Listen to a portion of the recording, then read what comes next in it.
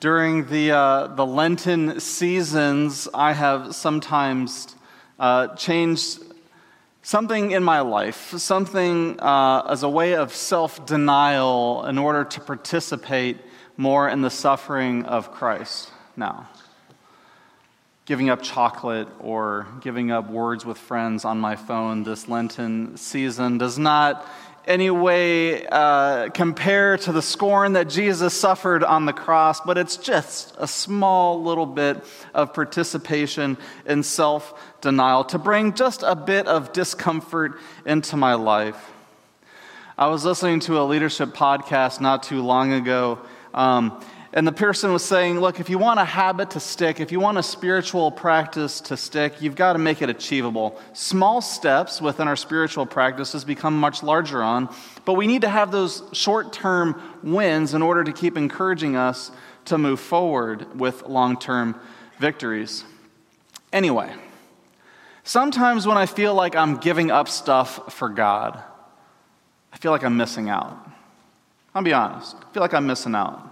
I remember when the show House of Cards came out on Netflix, and I was like, oh, I can't wait to watch this. It seems so good. And I was reading the reviews on it and stuff, that the content, and I was like, well, maybe I shouldn't watch this show. Maybe it's not the best decision to make. But when I see everybody else that's got a TikTok account, or a Twitter account or Instagram, I'm like, I feel like I'm missing out on stuff. I really feel like I should have one of these accounts. And I had Twitter for a little while, and I was like, this isn't good. But I feel like I was missing out. I feel like I'm missing out on stuff when I'm having to give them up. And when I feel like I'm missing out, I start thinking about more of what I don't have rather than what I do have. Think about it. If you've tried to give up maybe a vice, cigarettes, beer, or food or chocolate or whatever, maybe it's during your Lenten discipline, and you've given something up, it seems like it's the more you crave it. When you can't have it, it seems like the more you want it. I have come into the realization that my thought process was all messed up, and that I was thinking about the wrong thing. I was thinking about the wrong motivation behind what it is I was doing, which is why we look at Romans chapter 12, verses 1 through 8 this morning, as it's a continuation of the sermon series, Giving Up for Getting More. Now, look, when I came up with this sermon series, I was like, forgetting more? Why? It's like, no, I should have said receiving more. That would have been more appropriate. But look, the posters are already made. It's already in the bulletin. You're just going to have to deal with it, right? Forgetting, not one word, two words. Okay, anyway. You guys are a lot less lively than the first service. So there we go. All right. Thanks, Jen. All right. So, no, I was just kidding. It was about the same first service. I was just trying to get you livened up. All right. So let's look at verses 1 through 2 together. Paul says, "Therefore, I urge you, brothers and sisters, in view of God's mercy, to offer your bodies as a living sacrifice, holy and pleasing to God. This is your true and proper worship. Do not conform any longer to the pattern of this world, but be transformed by the renewing of your mind. Then you will be able to test and approve what God's will is, His good, pleasing, and perfect will." No doubt you have heard this scripture passage mentioned by me before on Sundays. I know I've heard Pastor John mention this in his sermons as well, but I felt that this was particularly important as we go through the sermon series together. This idea of self-sacrifice is referenced in how our bodies are meant to honor God, which means something that we have to give up that might be displeasing to God, instead focusing on what might be worshipful to God.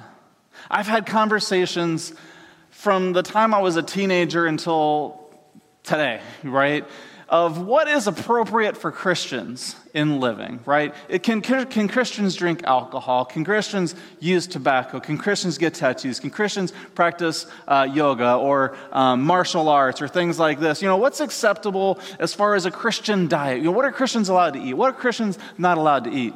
And we have these debates back and forth, but I realized that instead of having this conversation specifically of what is right and what is wrong, is to start asking ourselves this question regarding our bodies in the first place. How do we think about our bodies and what we're choosing to do in the first place? Maybe it's looking at Scripture first and understanding what our bodies were meant for in the first place, which brings us to 1 Corinthians chapter 6, 19 through 20. The Apostle Paul says, "Do you not know that your bodies are temples of the Holy Spirit who is in you, whom you have received from God? You are not your own, you are bought with a price. Therefore, honor God with your bodies." Now, this passage was written within the context of sexual immorality, which was rampant in the church, which was rampant in the city of Corinth, and it was rampant within the church in Corinth as well, because the Christians were trying to understand from a different way of living and now into a new way of living. But this idea and practices and what they were doing with their bodies was not pleasing to God, and so Paul was talking about it. So in light of that passage, in light of Romans chapter 12, verses 1 through 2, we need to ask ourselves this question.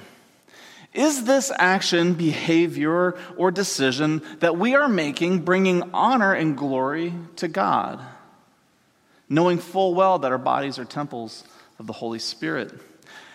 How exactly is one sacrificing their own bodies as a holy and pleasing sacrifice to God as our true and proper worship? What is a sacrifice? A couple of weeks ago on Ash Wednesday, as we began our journey into the season of Lent until the time of Easter, some of us recognized that there were aspects within our own lives, things that we became overly dependent on, things that maybe weren't perhaps wrong, but we could see how they were definitely taking us away from our relationship with God, or that we were becoming too consumed with them. 90% of the respondents, the reason why I'm talking so fast is because I went about 5 or 6 minutes over, so now I've got to try to make up and make sure I fit everything in at once, or I can just cut some things out. So anyway, we realized 90% of the people who responded said that there was something in regarding electronics that they needed to give up. Whether it was YouTube, Facebook, Instagram, TikTok, Netflix, Amazon Prime, whatever, Hulu. It was something dealing with electronics, that there had become an over-dependence, an over-movement towards those things for pleasure and comfort rather than moving to God. The purpose of the sacrifice is giving up something without expecting anything in return. When we're sacrificing things for God, we actually do receive things in return, but that's not our motivation behind why we do it. In the Old Testament, we see various examples of people bringing sacrifices to God, praise offerings, sin offerings, offerings of praise, whatever it was. It was to show God glory and honor. It was to show their dependence on God, that He was the sustainer and provider of all things. Come, give a tenth of all of your earnings to God because everything that you possess belongs to God. Give a tenth of your fruits of your field because everything belongs to God. Sacrifice your firstborn male from your flocks because everything that you have belongs to God. It was to show that God was going to be able to provide for you more than you could possibly ever experience or imagine. In the case of self-denial or self-sacrifice in pleasing God, this means maybe giving up something which is a self-indulgence or something that is taking away from your dependence on God. It doesn't end there. It doesn't end there. When we live our lives and we offer our bodies as a living sacrifice and no longer conform to the pattern of this world, then we are able to test and approve what God's will is, which is good, perfect, and pleasing. So what does the pattern of this world tell us that we must live? It seems like every commercial that I have seen recently is telling me all the things and all the reasons why I must be dissatisfied with what I don't have. And so that I can buy their product or their service so that I will find happiness and fulfillment. If I just buy this particular gum, I'll be able to make out with anybody at the drop of a hat. If I drink this beer or alcoholic beverage, I'm going to be the life of the party. You see, if I just indulge in these things, look at all the things that I get to experience. But what am I actually gaining in the long term? When I've met with Chuck Horn, my mentor, over and over again, and God bless this man, he all the time busts me out by asking me, Jeremy, look, you could continue doing this, but is it really benefiting you anything? And I'm like, oh, no, probably not, Chuck. And he's like, you may want to think of letting that go. If it's not bringing any, it's not benefiting you at all, so why are you doing it? It's like, oh, man, I got to work on that too.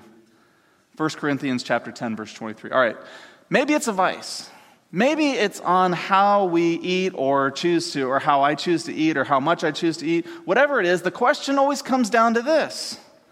How am I choosing to honor God with this decision? How am I choosing to honor God with this decision? How is this bringing glory and honor to God? This is what separates our church from many other churches, in that we don't have a strict adherence to many lifestyles or ways of acting like other more fundamentalist churches. We don't tell you how short your hair has to be. We don't tell you how long your hair has to be. We don't tell you the kind of clothes you're supposed to wear, whether you can have piercings, tattoos, or whatever, right? There's a great deal of freedom that we allow within our congregation because that's who we are as a covenant church. We allow the freedom to happen. When it comes to areas of lifestyle like sex and marriage and those kinds of things that are clearly laid out in the Bible, which is a do or a don't, then we will talk about those things and we will challenge you. But for the most part, we allow for a great deal of freedom in our church. You don't need me or Pastor John to be your morality police. That's the job of the Holy Spirit. Some of us here might not like that. Some of you want us to tell you what exactly is right and wrong. And you don't like the sermon already because I haven't come down on any one thing yet. We'll get there. But anything that's obviously damaging to your health or damaging to the lives of others around you, and it's clearly laid out in Scripture as a do or a don't, we allow for a great deal of freedom. And so let me read just a snippet of one of our covenant affirmations, which is the reality of the freedom of Christ. It says, the covenant church seeks to focus on what unites followers of Jesus Christ rather than what divides them. The center of our commitment is a clear faith in Jesus Christ, and freedom is frequently a misunderstood concept. In Western culture, freedom is often understood as autonomy and independence.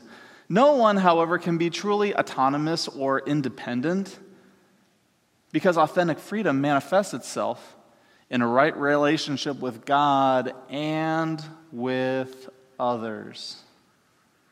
It is for this reason that freedom in Christ is so highly valued in the covenant church. That freedom is a gift of God in Christ to all who are willing to receive it. If you are willing, Jesus said, continue in my word and you will know the truth, and the truth will set you free. From John 8:31 through 32. But this freedom, however, is not meant for self-indulgence. It's meant to serve the community and the world out of love of God, which we find in Galatians chapter 5, verse 13. So, in light of what I have just mentioned before and just now, this passage in Romans 12, 1 through 8 doesn't stop at verse 2. It continues on. And so we'll see how this now fits in, starting in verse 3. For by the grace given me, I say to every one of you, do not think of yourselves more highly than you ought, but rather think of yourself with sober judgment, in accordance with the faith God has distributed to each of you. Sacrificing in the sense means that we lower ourselves, that maybe others might receive credit. Maybe it's putting others' needs before our own because it's more important for us to sacrifice what we want for the sake of what they need. Humility is tough. Humility is tough, and self-sacrifice is actually meant to bring honor to God and glory to God. And it's also meant to uplift the entire community, which is why Paul continues after this first part about sacrificing our bodies, being holy and pleasing. This is our true and proper form of worship. And he continues now in verse 4. For just as each one of you has one body with many members, and these members do not all have the same function, so in Christ we, though many, form one body, and each member belongs to all the others. We have different gifts according to the grace given to each of us. If your gift is prophesying, then prophesy in accordance with your faith. If it is serving, then serve. If it is teaching, then teach. If it is to encourage, then give encouragement. If it is to give, give generously. If it is to lead, do it diligently. And if it is to show mercy, do it cheerfully. Giving up for getting more is actually what God demonstrates to us as a conscious dependence on Him. Because God actually provides a much deeper, much more intimate, much more satisfactory relationship with us when we are choosing to honor Him with all of who we are. And together with one Spirit, His church, His people can actually accomplish more in this world than when we operate independently or operate within our own self-interest or preservation. This communal living as an aspect within the church, living into this calling, actually edifies the church, which is God's representative to the world. You want to be able to discern and plead and understand what God's will is for your life, then you must present your bodies as holy and be pleasing. This as a form of worship. Understand that your life is not only connected with God's Spirit, but to the connected spirits of all those within our body here this morning.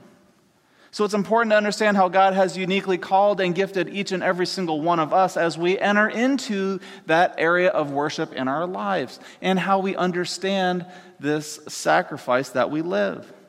Starting in 6b, verse 6, halfway through. We'll go back. It says, if your gift is prophesying, then prophesy in accordance with your faith. If it is serving, then serve. If it is teaching, then teach. If it is encourage, give encouragement. If it is giving, give generously. If it is to lead, do it diligently. And if it is to show mercy, do it cheerfully.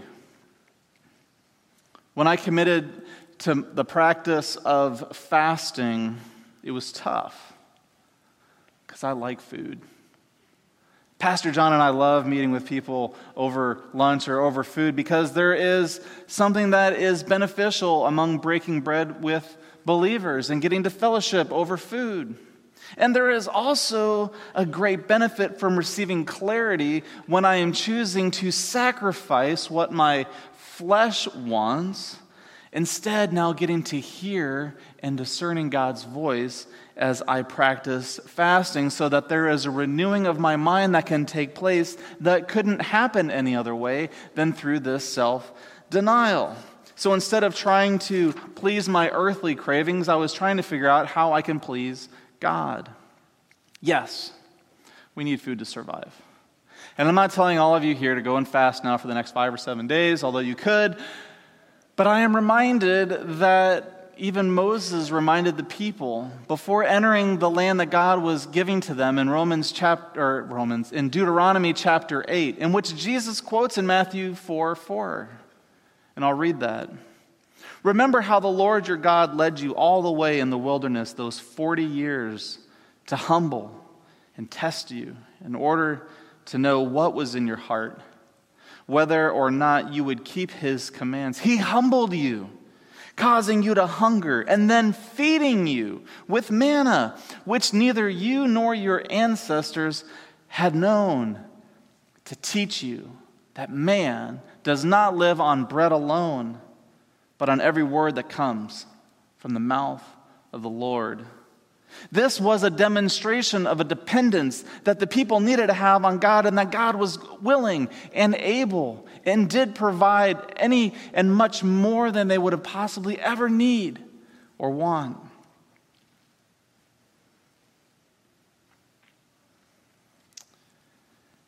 When we become a living sacrifice, as it's lived out within the church, it comes at a personal cost.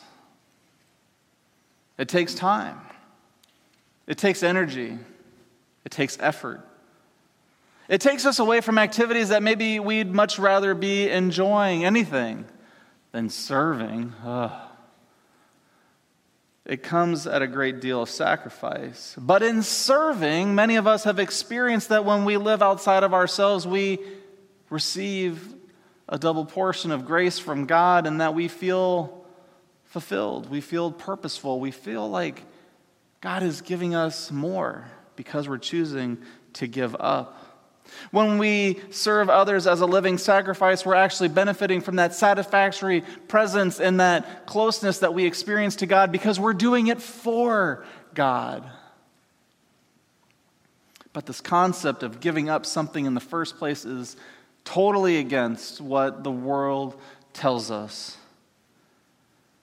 It tells us we need other things to be satisfied. It tells us it needs everything and anything other than God to be satisfied. Do not conform any longer to the patterns of this world, but be transformed now by the renewing of your mind. This renewal comes through prayer. It has a mind of conformity to God's mind, to hear and experience His direction in our lives, to live out a life that pleases Him, for the benefit not only of us, but for the community as well. Some of you are going to leave here this morning saying, hey, Jeremy, you never told us if it was okay to get tattoos, or it was okay to drink or smoke or to practice yoga or do martial arts or whatever. You didn't tell us. You didn't give us the answer. And I say, you're right, I didn't. I didn't. Because I want you to think and ask yourself the question of your motivation. What's your motivation? What is at your heart, and what are you choosing to do? And are you confident that it is bringing glory and honor to God as you present your bodies as a living sacrifice? Just because things are possible doesn't mean that all things are beneficial either. Whatever we choose to do, whatever God is placing on your heart, there is a dependency that we all must enter into in order to experience God on a deeper, more intimate relationship. And we must allow our minds to be renewed over and over to conform to the mind of God so that we will be able to test and approve what His will is for us as we live out that life for Him. The thing about a sacrifice is that it's usually never convenient. Usually never. You see what I did? I know. It's not. It's not convenient.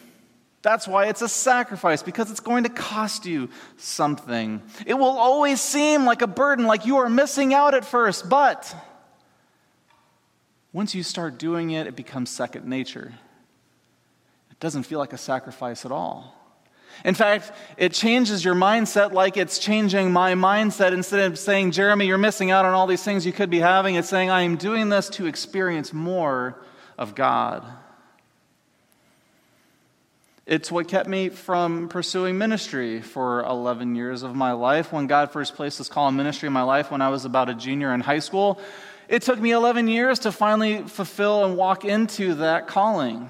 Now, life was not terrible before I did that, but I didn't feel purposeful. I didn't really feel like my life was really projecting a ton of meaning as I was honoring God. I was still serving in the church.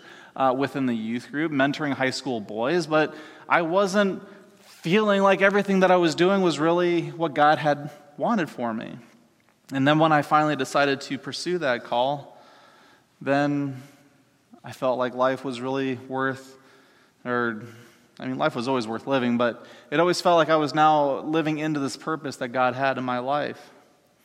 God desires all of us to work in one body because that is how He has created us. He's created us for relationship with Him, and He's created us for relationship with one another. And how we live that out in God and through our Spirit is what we need to be asking ourselves today. So whether your gift of prophecy or healing or teaching, encouraging, we've got to respond. Because as one body, we function better when we're all working together. Instead of having that mindset like we're missing out, recognize of what more we are actually attaining because of this sacrifice. And we need to recognize, too, that it's not all or nothing thinking, that we're going to mess up along the way, but I think God honors that in His grace, that He recognizes that what we're choosing to do, what we're willing to live as a holy sacrifice, as a living sacrifice to Him, that He is honoring it because it's all about our motivation, it's about our heart, it's about our desire, that this is for Him. We worship God simply because of who God is and who God is calling us to be. And we need to be encouraged this morning that we can live this out in God, that we can have more. We can have more of God if we're just willing to let go of more of us. So the question is, what greater benefit might be in store for you this morning as you let go in order to receive more? Where is God renewing your mind and testing you to challenge you on how you are presenting your bodies as temples of the Holy Spirit to God as a form of worship? What might you be willing to experience if you're just willing to let some things go? Let's pray. God, in your goodness, in your grace, in your mercy, we recognize our dependence on you, and it is a hard sermon because it challenges us to let go of what the world has taught us from the very beginning, that we can have all this greatness and all this goodness and all this pleasure away from you, which is really a lie.